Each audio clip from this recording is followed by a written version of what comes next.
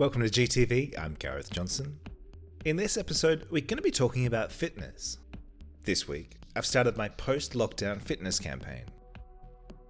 To be honest, lockdown wasn't the reason my fitness went off the rails, but the reopening of the gyms in London has removed the last of my excuses. I'm not trying to be an underwear model, but I know that I'm not getting enough exercise. My body is telling me that loud and clear. What I see when I look in the mirror doesn't fill me with joy. I used to have a lean and defined physique. I know what it takes for me to achieve and maintain that. Thanks to fashion, movies, and porn, it's the lean and defined look that most gay men see as aspirational and sexually attractive.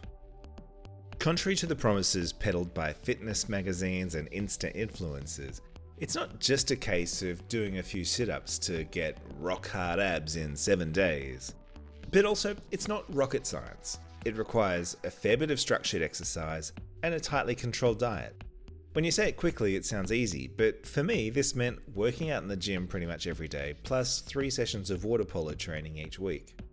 Exercise is important, but diet really is the key.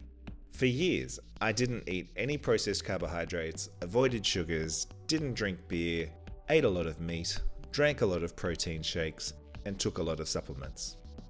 My most extreme diet regime was in 2010, just before the Gay Games in Cologne. I was eating 5 meals a day, and with each meal, I would take a fiber supplement and eat a raw red chili. It was fairly painful and unpleasant on all fronts, but I looked really lean and defined, so in my mind it was totally worth it. In retrospect, it was probably all a bit masochistic. Not necessarily an addiction, but definitely an obsession. I wouldn't say that I was unhappy at that time, but I was very self-focused. It can be good for your self-esteem to get compliments on your body, but if all you've got to talk about is how much you lifted at the gym and what you can't eat, then you're not going to be much fun to date. I was not much fun to date. The last few years has seen things swing to the other extreme.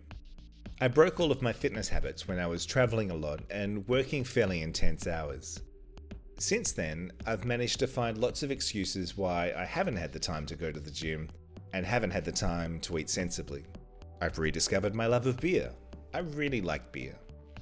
It's not surprising that one of the key pillars of our self-esteem is our perception of how we look.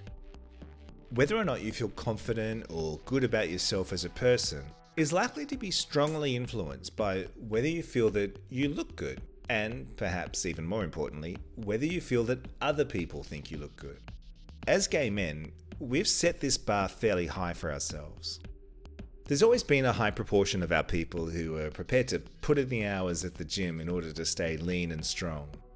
Additionally, the ripped physiques of our porn stars make it hard to imagine having sex with someone who doesn't have huge arms, massive legs, and a butt so tight that it could crack a walnut. All of this has been heightened in recent years by the wave of location-based dating apps which rely on a killer profile pic in order to initiate contact, consistently reinforcing that your appearance is what gets you noticed, that your appearance is what attracts other guys, and that your appearance defines who you are. It's too simplistic to glibly say, "Don't worry about it. You need to love who you are. You've got a beautiful soul. You're so funny." None of that makes you feel any better if you're struggling to find the intimacy and sexual connection that we all need. None of that makes me feel any better. If you're spending another night alone, it's almost impossible not to assume that things could be different if you looked more like the porn stars that fuel your fantasies. I miss the old me. I miss the physique that I used to have, but the new me isn't so bad.